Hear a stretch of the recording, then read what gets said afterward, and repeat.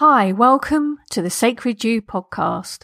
I'm Rachel Goodwin, and I'm a channel and healer who loves to teach and empower others. I offer a look at spirituality in fresh and new ways, and you can see more of my work at my website at rachelgoodwin.dk and the classes and sessions that I do. Auheia valeana oe e kahaliko puhakukui kuhia o kaunaia a kahapu kumamoninei pikui kahimanaho I kahapili koholuaia Ea ke kaula lo pihana e kohopu kapaliliai Haina mai kapuana e kahaliko puakukui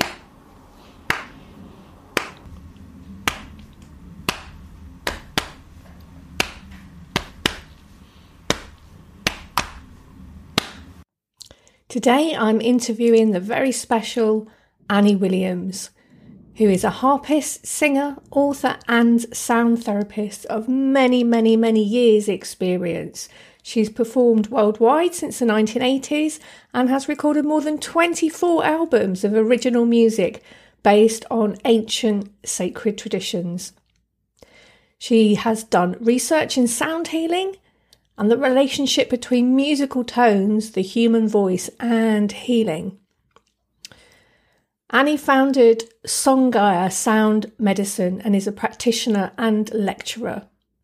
Now her trainings are available as an online course. And today we're going to be talking about all of these things and more. Enjoy. Welcome everyone to another episode of Sacred You, and today we are talking to Annie Williams. Hello, Annie. Hi there. How are you?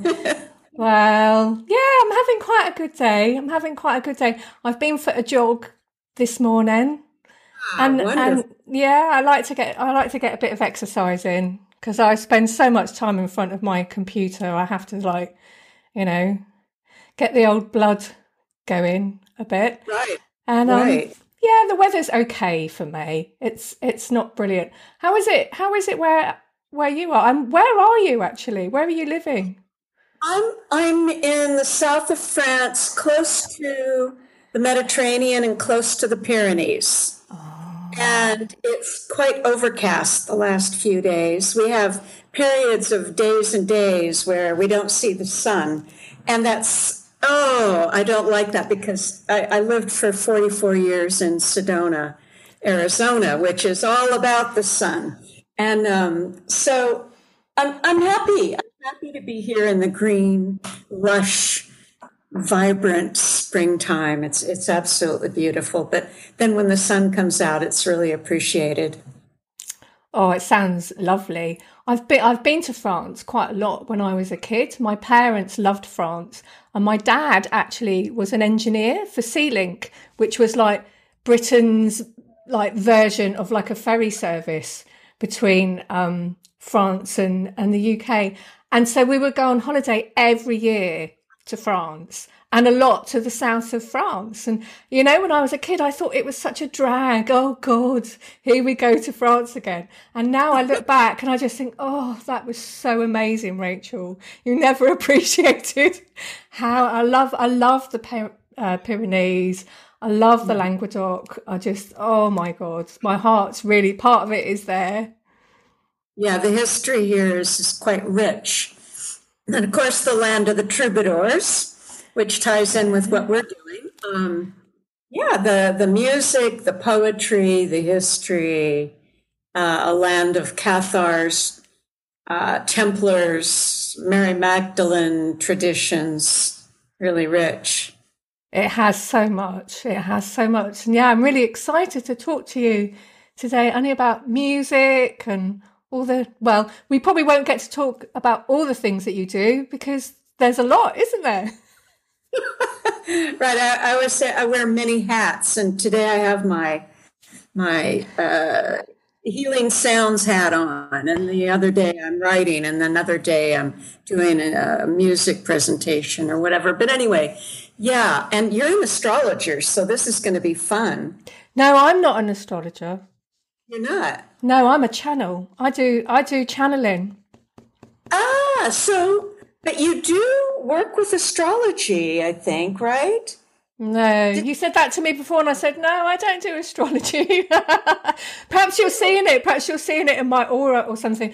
I have used astrology a lot for myself, and I know quite a lot about astrology, but I've never used it like professionally. Yeah, I think Yeah. maybe came out in one of our messages back and forth. I think that was it. Yeah. But yeah. I mean, I'm really fascinated with the link. It's the first time that I've come across like that link with astrology and music is through you. That's not something I've heard of before. Well, I think that's part or a great deal because of the fragmentation in the sciences and ways of life. Aspects of living have become fragmented, wherein in the ancient times they were unified. And I was just writing something today on the Egyptian traditions of establishing a temple.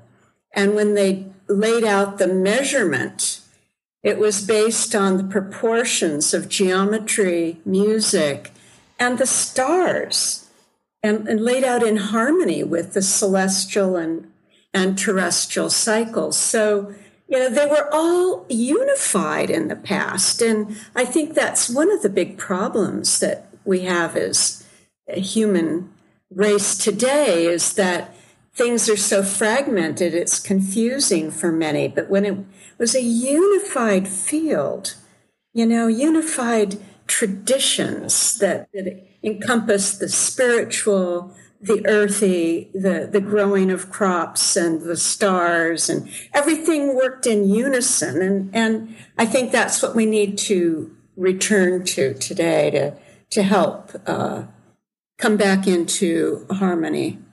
Yeah, and one of the things I was reading in the article you sent me was where you were talking about like how even today, like the Tibetan Buddhist monks, they're like doing this continuous chanting, and that has been a practice.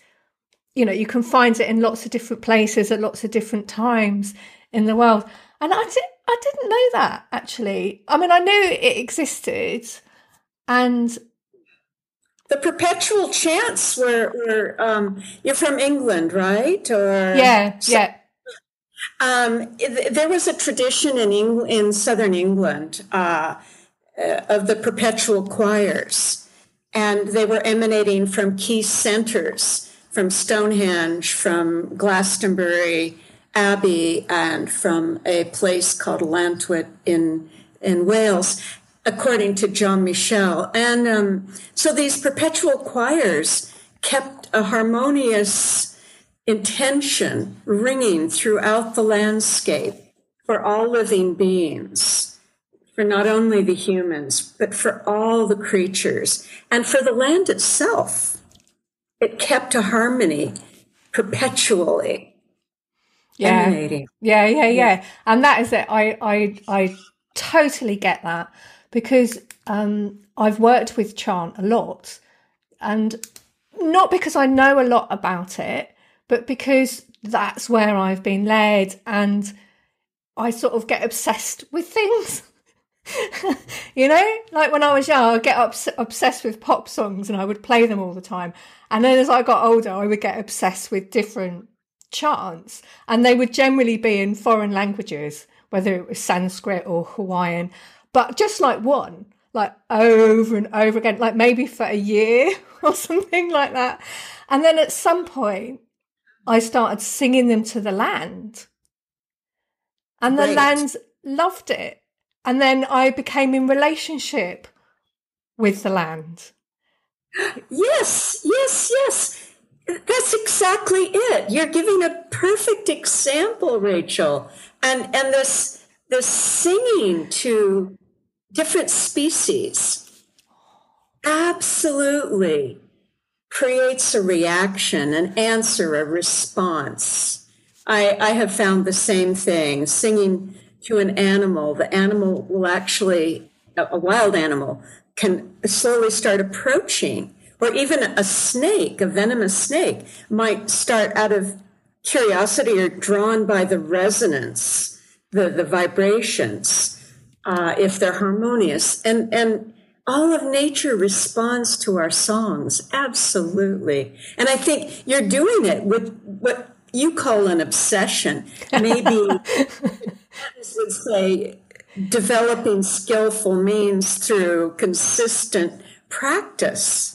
So, by doing something for a long time, you had an inner realization of becoming familiar with what the song could do. I think that's wonderful. Yeah. And I really loved reading that article you wrote because it's adding information to my experience, because I've never really had a lot of information about what I'm doing or why I'm doing it, apart from my own intuition and the information that I get from spirit. It's really nice to get something that's coming from in the world around me in the physical sense, Right. Well, I think a lot of us, not all of us, certainly. Some people start with an education in the university and learn all these things in their head and then discover experientially. But I did something similar to you, perhaps, that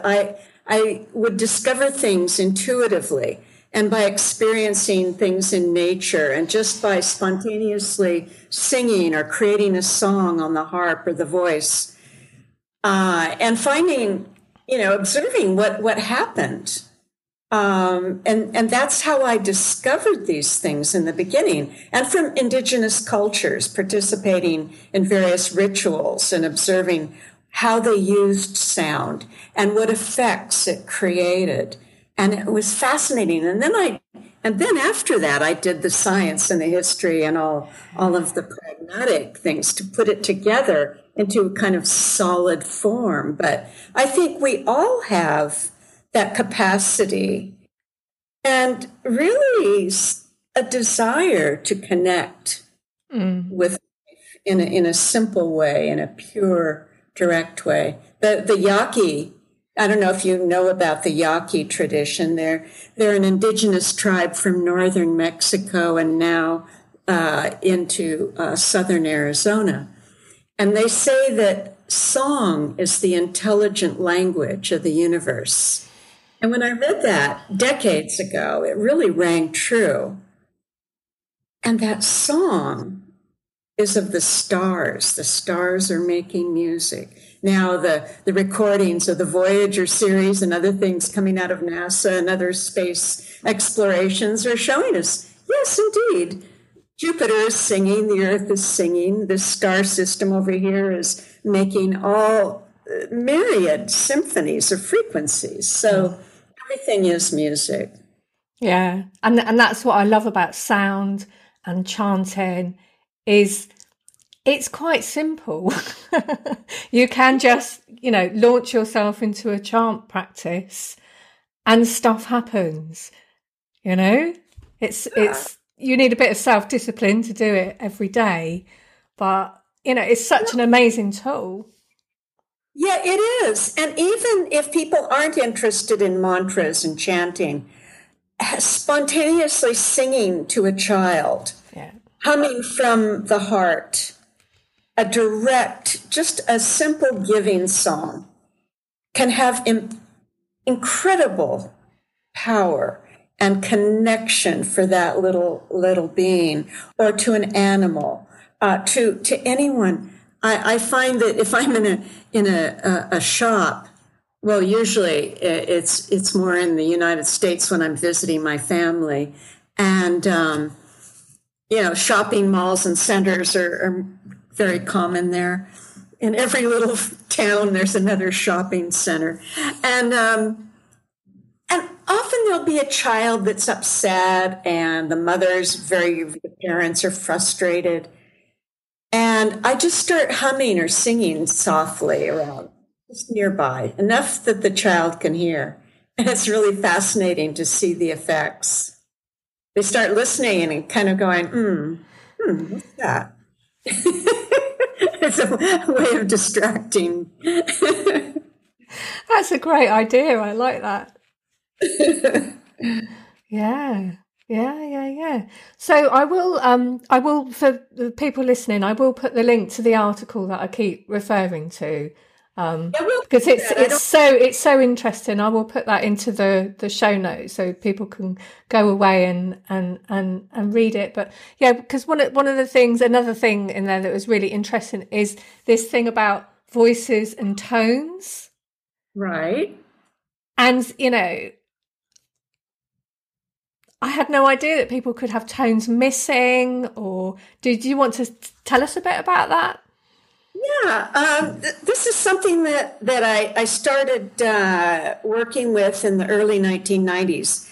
I went to a couple of courses with amazing teachers. One was Sherry Edwards, who was doing university research and the University of Ohio, I believe. Yeah, Athens, Ohio.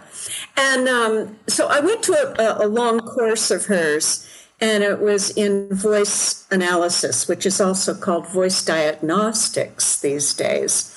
And it was a way of listening to a voice with a little machine to discover what tones were present and what tones were missing. And that tone pattern in everyone's voice tells a story. So we can learn things like what patterns of emotions or mental constructs, physical, even genetic tendencies are present in those frequencies, and what might support each person by bringing in the missing tones. For instance, there's a little wheel that I work with, and it has the 12 tones of the music scale. You can share it with your folks if they like to see it. And it has the 12 notes of the Western musical scale and the 12 signs of the zodiac and the 12 colors. And normally when we do a look at a voice pattern, normally most people are dropping out or missing in half the musical scale, which is a lot, 6 out of 12. And that's pretty common. So what does that tell us? It tells us that there is a lot of potential that person may not be utilizing or aware of or activating in their lives. And each tone can relate to maybe a hidden gift for creativity, for well-being, for intelligence, energy, creating more energy, potential in our lives, feeling better, feeling whole and integrated. Those are a few of the things that we work with in voice analysis. So I've been doing this for decades, and I found that many people find benefit and all different levels of effects. So it can be physical or mental or emotional or just a feeling. If you have all your tones ringing, it's like having a full symphony happening. And if you have your full symphony activated and all the tones, then there's full potential for creativity, manifesting wishes and visions, being more effective in the world.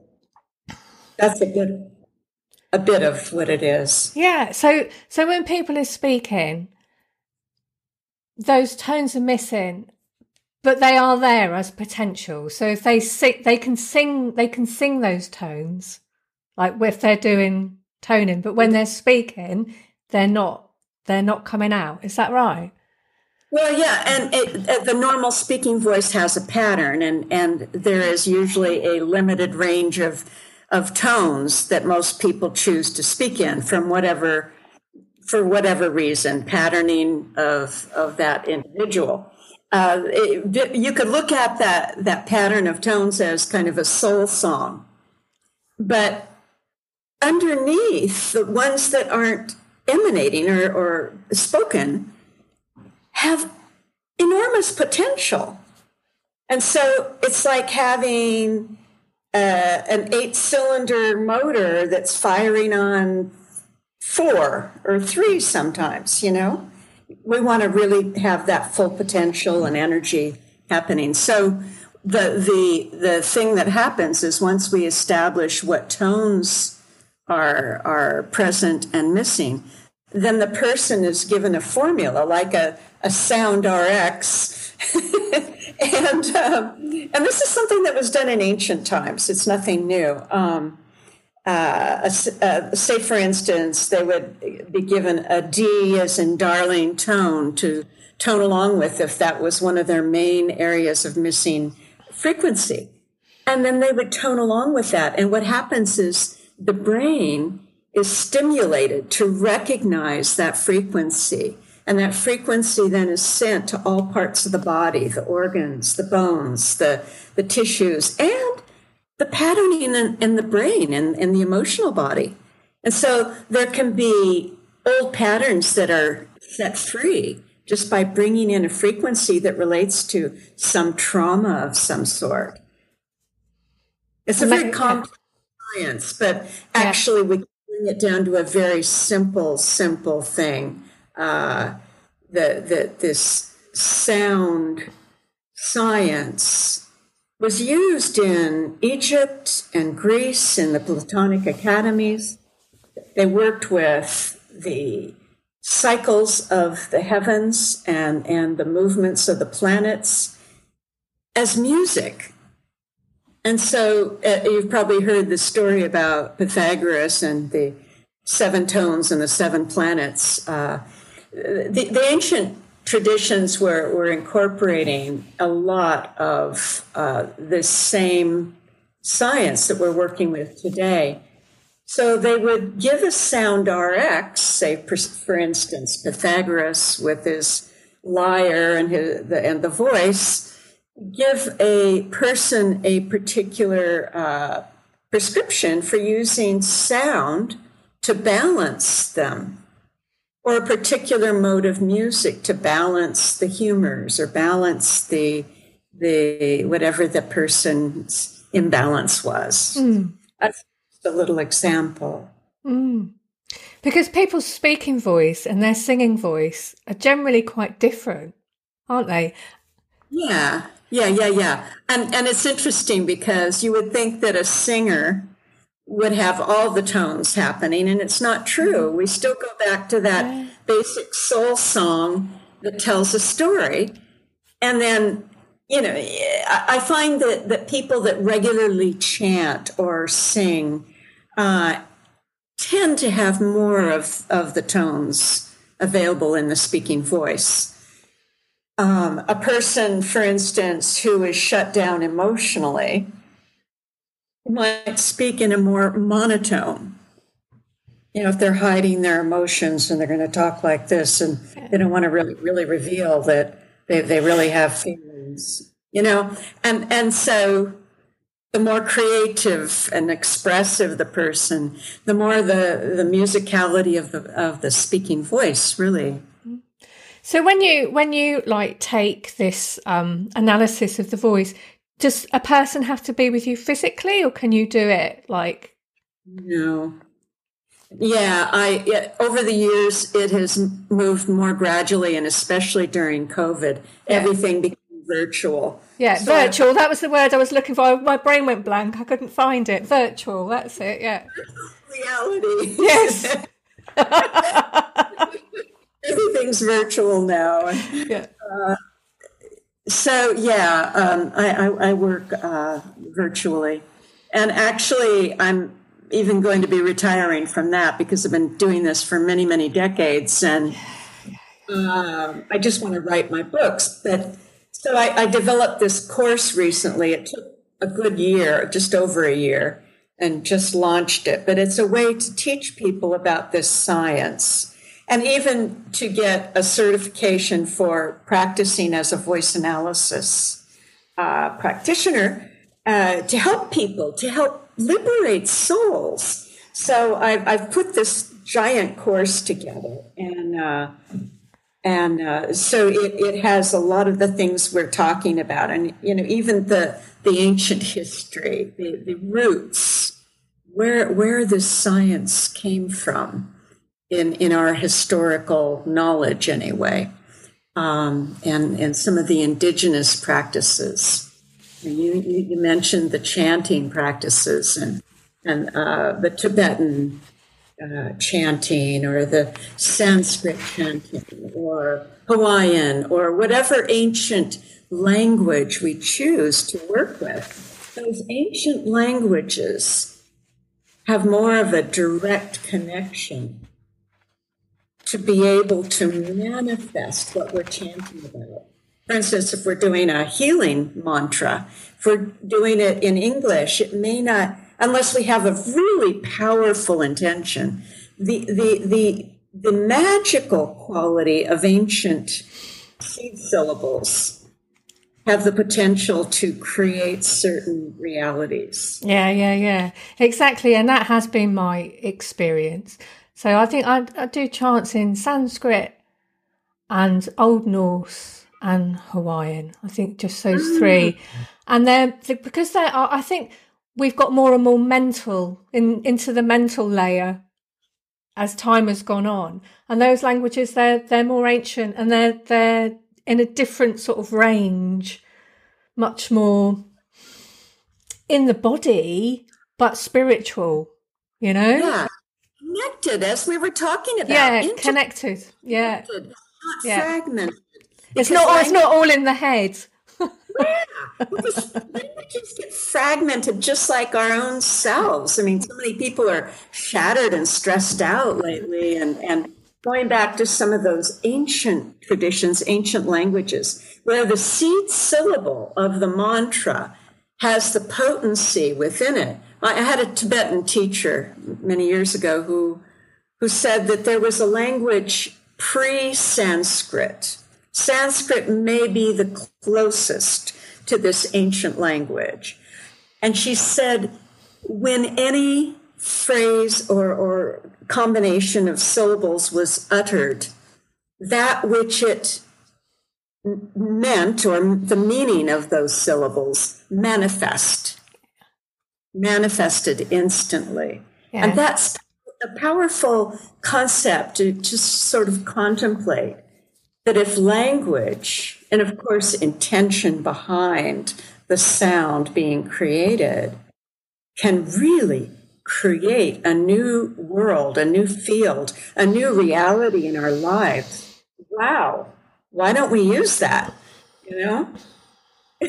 Yeah, I mean, I got shivers as you mentioned that language pre-Sanskrit, and then when you're talking about manifesting it directly, I thought, yeah, and it's good we don't have that now, because we don't have the wisdom at the moment as a human race to use that for the highest good. But maybe it will come back, because we are in touch with so much, and bits that get lost, we remember them, as a collective, and that's so much of what is happening now, isn't it? I mean, it's really beautiful to talk to people like you who have just you've dedicated your whole life, and now there's this incredible course that you're offering that people can just go and get all this, it's just, and there's so much in it from all of this. It's incredible, Rachel. And, as we're talking, I think things come out when you're discussing with another, a like-minded person, and things that I hadn't really thought of before. But I think we'll come up with a new language that maybe is rooted in these ancient languages, but it's I think they had that idea in the Esperanto idea of that new language of Earth. But, perhaps rooted in some of these ancient syllables that have a connection. And I love this. You can look at certain words or syllables in the Egyptian, Sanskrit, Mayan, Hebrew languages, and they mean the same thing. For instance, the syllable na, N-A, na. It's written in Egyptian hieroglyphs as two wavy lines parallel each other, which is the symbol for the age of Aquarius. And it means water.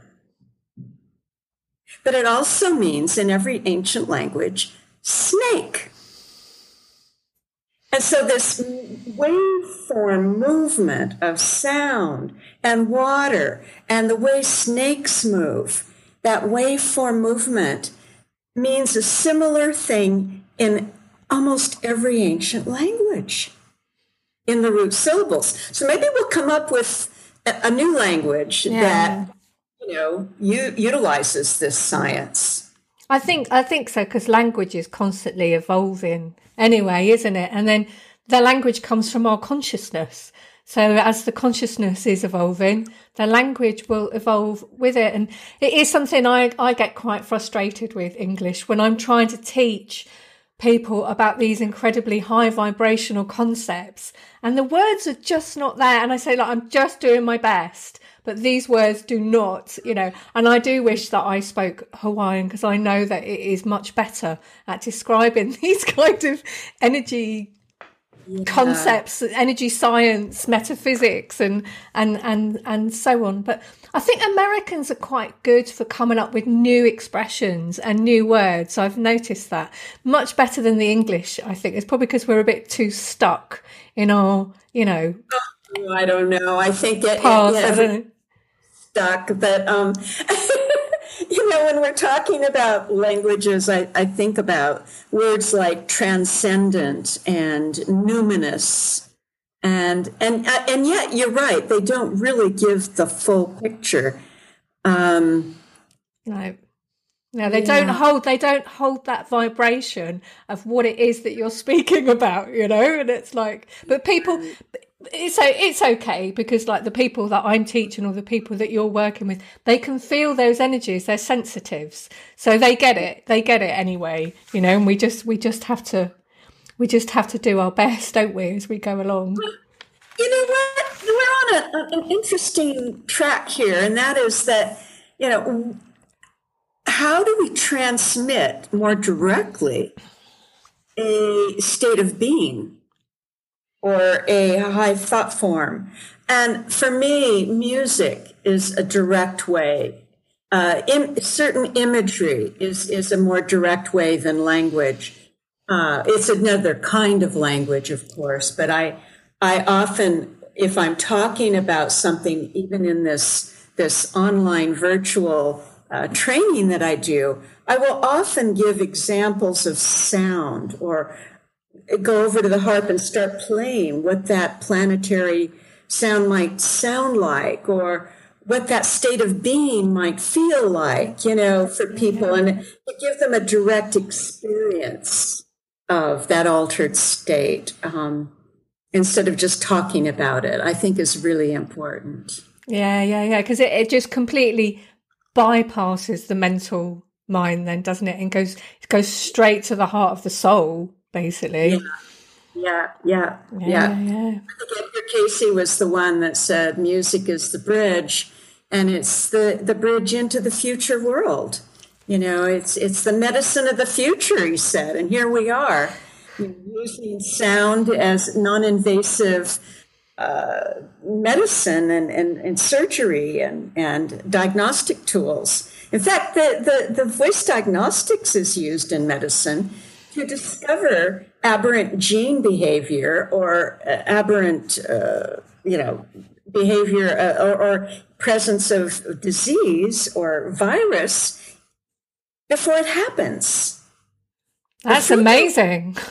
Frequencies go out of tune. there's a lot of research, and I talk about some of this in the course, but there was research out of Harvard University Medical School, and they were able to translate into musical tones healthy gene activity and cancerous gene activity, or gene activity that was precancerous and on its way to become diseased.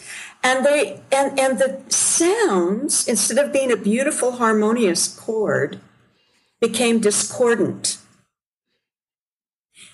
It's fascinating what we can do. That is incredible. I had no idea. But as you're saying it makes sense. I mean, people like that Chinese, I'm really bad at remembering names of things, but they can tell so much by looking at the eye. So yeah, of course you can tell, like, from the sounds and the voice and all the timbres that it's holding, and that is really, really magical. What kind of equipment do people need to learn to be able to do this voice analysis? Is it complicated? No, actually it's not. And that's a good question, because a lot of the programs of voice diagnostics are very high tech and very fancy and very expensive, some of them. And there are all kinds of programs that you can get. But I find that having an organic approach and just using a simple chromatic tuner, that you are able to see, oh, there's the C tone, there's the F tone. And by the end of an analysis, you see what tones are actually coming up in the voice. It's a very simple approach, and something that anyone can do. And the cost is very, very, very low, very inexpensive for the equipment. In fact, when people sign up to the course, there's a special page just dedicated to the equipment, or a couple of pages that describes, what the equipment is, how much, and it's very little, under $200 US. So it's not much compared to a lot of the choices out there. And on that idea of keeping things organic and simple, the application of this work is also based on natural acoustic instruments. It's not a high-tech computer-generated tone, because that's what I was shown in the beginning when I was doing this work. Is, well, the application is this computerized frequency, and I couldn't really listen to it. It was irritating to me. And how often is someone going to want to listen to that? How often do we want to repeat that? So I created a more organic form of the application, which is, I think you have a sample of that you can share with people to give them a sense. But it uses the harp and the didgeridoo, overtone chanting, Tibetan bowls, and whale song. I wanted to ask you about that, actually. So the thing that we're talking about here, it's a piece of music that holds the vibration for Aquarius. Is that right? Yeah, there are 12 different tones and 12 different signs and 12 different tone meditations. So, say, for instance, if a person needed the A sharp Aquarius tone, which would be to feed the nervous system, to help with electrical pollution issues, stress, insomnia, etc. They would put that tone on and then just tone along. And there's also a mantra, very subtle, because not everyone likes a mantra. So it's very subtle in the background. People can tone along with the mantra as well. So they get the medicine of the ancient Sanskrit and Tibetan medicine in the mantra, but also the tone that they would be needing. And it's like a sound bath. It's like a form of, well, you work with high frequencies and altered states of being, and this creates an altered state, creates a coherent brain state in which healing can take place more naturally. What does the whale song do in that piece of music? Why is that there? Yeah, I put that in because the whales are one of the sound masters of the planet. ancient sound masters, and they make what is called a microtonal scale. They bend the notes, and when they're their voices, their sounds are hitting all the tones between the tones, which we don't get in modern music. Our scales are very limited, and it's like working within the box, you know? And so the whales take us out of the box and into a whole world of microtonal, myriad subtle frequencies. That's incredible. That's it. But I really wanted to ask you, that makes so much sense, what you're saying. I used to listen to whale singing after I came back I went to the Big Island, I think in 2005. And there was a microphone somewhere around there that used to be in the water. It was called Jupiter something. I don't think they do it anymore. And you could actually go on there and listen to their recordings of the whales. And I just used to play it over and over because I found it so soothing to my nervous system, I guess. Yeah. So that's why I put that on there. And bring a magical quality in. Totally. And so is that kind of linked to like the age of Aquarius as well? Well, it's a good question. Because of the precession of the heavens, the moving of the zodiac in the heavens moves very, very slowly, 1 degree every 72 years. And so there's a movement, a slow movement, where the sign of the zodiac constellation, the constellation that is rising in the east on spring equinox, shifts. So we're moving toward from out of Pisces into Aquarius. And many people, including myself, felt like when these planets conjuncted in Aquarius a couple of years ago, I think it was first Jupiter and Saturn were conjunct in the heavens around winter solstice.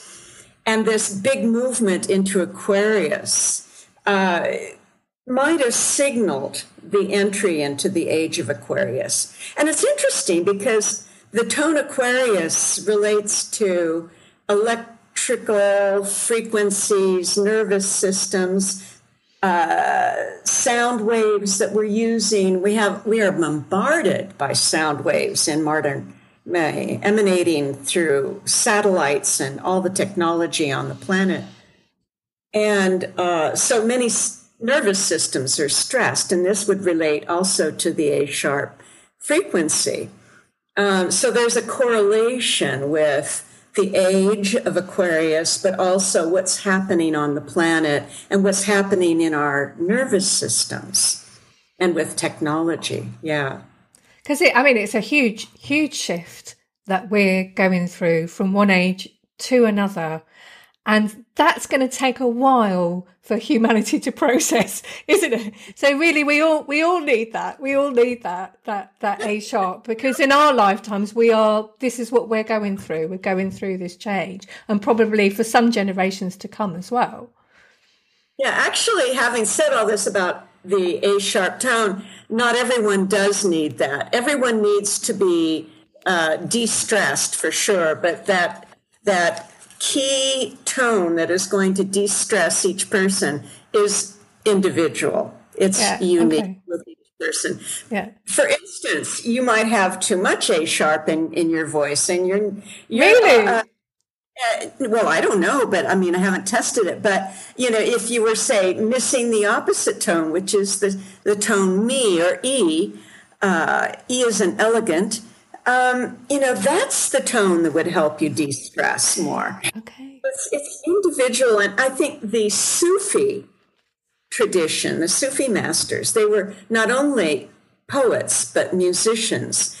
And they had a system of science of the voice that was so ahead of its time, but based on ancient traditions. A master Sufi could just listen without a machine to your voice and tell you exactly what tone you needed as a key tone to release all of the potentiality of your being. that would liberate your life, liberate your entire being. This is the same principle we're using, but I'm not as good as that. I'm not a Sufi master. So I use a little machine. But also, intuitives can also kind of sense what tone is needed, or kinesiology can also be a tool in that. Yeah. That's quite wild, though, that you can have too much of something as well. And again, now you said it, it's like, oh, that makes sense. But wow, I would never have thought of that at all. I think a lot of the people who will be coming to your course will have a lot of other skills already, won't they? And they'll be healers and kinesiologists, and they'll have a lot of intuitive skills, a lot of people to bring to that as well. You're right, some do, but not all. And actually, it's absolutely not essential to be a healer or a musician or have any kind of sound skills at all. But it's just basically a system that is really easy to use to help ourselves and others. And my vision is to have, really many people sounding these beautiful harmonics and the sounds that heal them throughout the world. Like we were talking about the perpetual choirs, bringing back the more songs. So many ancient philosophers and even scientists say things like, the stars need our songs. The stars are singing in us, but actually the gods and goddesses need our songs. They thrive on our songs. So if we are singing with all of our frequencies, our symphonies are tuned and whole, say for instance, then we can have a greater beneficial impact, not only on our world, on our children, our families, our environment, but it goes out forever. The nature of harmonics is unlimited. It goes out. There was a harpist from, I think he was Scottish, Billy Jackson, said that, when you pluck your harp and you open the window, the sound goes to the stars and beyond, and it's actually a scientific principle. The harmonics go out like the ripples of a pond. Mm. So how are we affecting our world? Mm. What impact are we having, And the chanting that you would do, that you called obsession. Because you were creating all of that. I call it a beneficial sound bank. The Tibetans, when we're doing healing mantras, that it creates benevolent energy that can be utilized by any living being. Mm-hmm. But I don't mean obsession in a negative sense. It's how spirit works through me, that I get compelled to do things and I can't stop, and they really have been like past life connections that I'm reconnecting with. And the chants that I sing, there's not hundreds of them. There's like a handful of them. And they're like my power songs, and they're all really bringing back things from past lives that I can sort of utilize again this time without having to do quite so much work. So, they're really, really useful from that sense. But I just love this idea of, the perpetual chanting, creating harmony. You've really given me that vision now. Jim Henson, who was the Englishman who created the film The Dark Crystal, and I think The Muppets, and all different magical things. Bless him. I think that having a revival of Jim Henson in a new production, but that film, The Dark Crystal, is a classic that he created. And in it, there are what I call the omers. They remind me of old hooded Tibetan monks, and they're always oming. They're always chanting throughout the background of the film. They're always holding this matrix together with their sounds. And we need that. We need that matrix to be stronger, because now it's rent with bombs going off in various countries and conflicts and all of the divisive things in our modern world, the fragmentation. We need the matrix to be strong, like that golden net, visualizing that golden net that surrounds the planet, fed by harmonious song and love, and strengthening that at this time. Yeah, absolutely. So your course, I guess it's all there waiting for people to do, and they can do it at their own pace. Is that right, or is it a structured thing? No, it's at their own pace, and it was recommended to me by a gal who's really good at online trainings, which I knew nothing about. I still know fairly little about putting them together, although we did it. It's a miracle. Oh my gosh, it was quite a job. But anyway, she said, oh, you want to make it rare. You want to make it,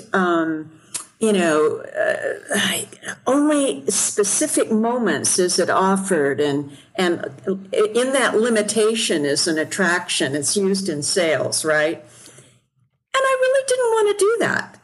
Even if I don't get as many people, I wanted to make it free and open, liberated, so that people can join at their own pace when they're ready, and take the course at their own pace.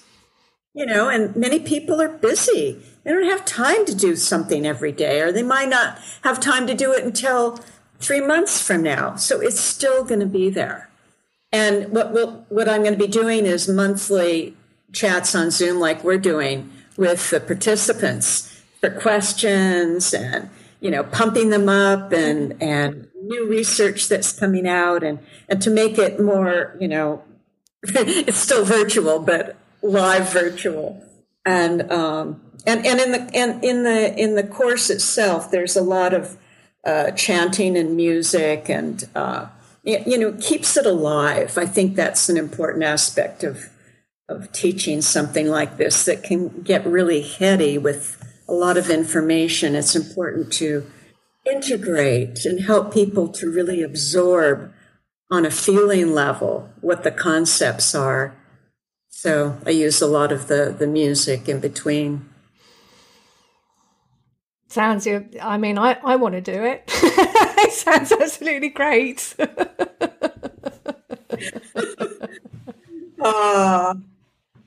Well, it's an interesting training. It has 37 different videos, and people get a certificate at the end, and they, will be prepared to actually do this work of doing voice analysis if they choose. If not, they have a body of information to take into their lives and utilize in whatever way works for them. Yeah. And so you're taking all of this stuff that you've learned and experienced, and you're passing it on now. It's time for other people to take it out there, and you can get on with writing your books. Exactly. I have stacks of them all planned already, and I'm not even done with the first. Oh, that sounds fabulous. And I was thinking that when I read your article, I was thinking, I don't remember seeing any books by Ani. There should be books by Ani. This woman knows a lot. Where's the books? And so there they are. They're waiting in the wings. Where's the book? But I'm published in 3 books, but they're not my own books. I've written compilations in various books on the Cathars, on Mary Magdalene, and the Templars, and different things. But and they're pretty hefty, sometimes 22-page long articles with imagery and all that. But anyway, I'm excited about this because I'm nearing the end of book one, and I think it will be like a trilogy covering sound traditions, but ancient sites. And in the Pyrenees landscape in the beginning for book one, it's called A Dragon Path, Feminine Temples Across the Pyrenees. And I explore, and it would be interesting to you, a lot of the explorations that I do, that I tell about in the book, it's like an adventure story, really. The places that I go to are almost all from dream guidance. My teachers in the dreams will say, you need to do this, you need to go here, you need to find this. And so I set out in search for these places and these mysterious stones that tell a story of Egyptian rituals. I mean, it's quite an adventure. So I'm working on it every day, trying to get it finished. It's a huge undertaking. I know. It's a huge undertaking. Yeah. And also the online course that you've done. It is massive to do these projects. So I'm hoping you're getting some holidays in between. Always. Actually, every morning is a holiday. I take a very slow morning meditation, tea, saying hello to nature and the sun. And I think that's important for all of us to be, like you mentioned in the beginning, reconnecting with nature and getting exercise and walking. And I think that's an important balance that we really, really need to keep going. Yeah. If we want to keep going, we have to balance that. Yeah. That's right. That book sounds amazing. Can we do another interview when you've done it and it's coming out? I love it. I totally enjoyed talking to you, Rachel. Wonderful. Well, I hope you have a lovely rest of your day. Have you got any plans for today? Yeah, I need to get out for a walk. They say a thunderstorm is coming, so I want to go walk along the river before the thunderstorm comes in. And then I'm going to go back to my writing. I'm working on a section about Grail cups in the Pyrenees held by a mysterious woman they call the Virgin, but I don't think it's the Virgin. And all sorts of fun things. Well, thank you so much for giving us your time today. It's been amazing talking to you, and I'm really looking forward to going away and, delving deeper into your work and finding out more. And please do another interview when that book comes out. I'd love to talk to you about that. That just sounds so magical. Oh, thank you so much, Rachel, and blessings to you and your family.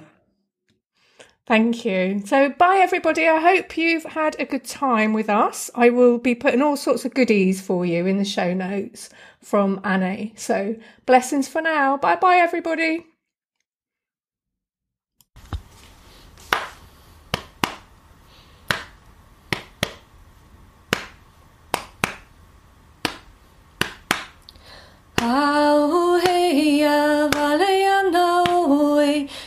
Kaliko puakui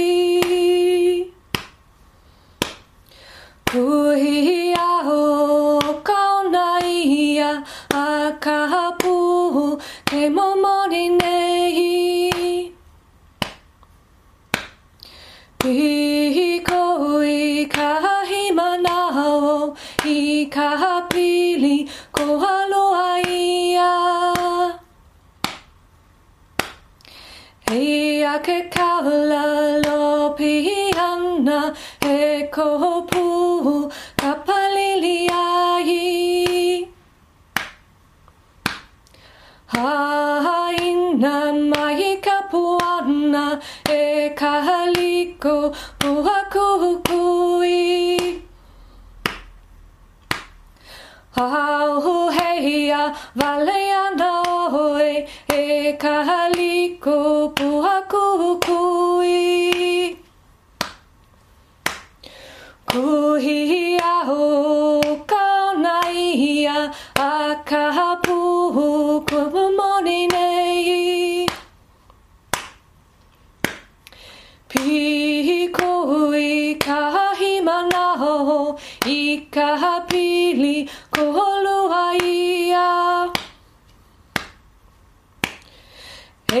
a ke kaula lo piana e kopu kapalili ai. Haina mai kapuana e kaliko puakukui. Au heia valeano e kaliko puakukui. Kui au konaia a kapu ke momori nei. I koi kahi manao I kahapili kualoha ia. Ea ke kaula lo pihana he kopu kapalili ai. Haina mai kapuana e kaliko puakukui.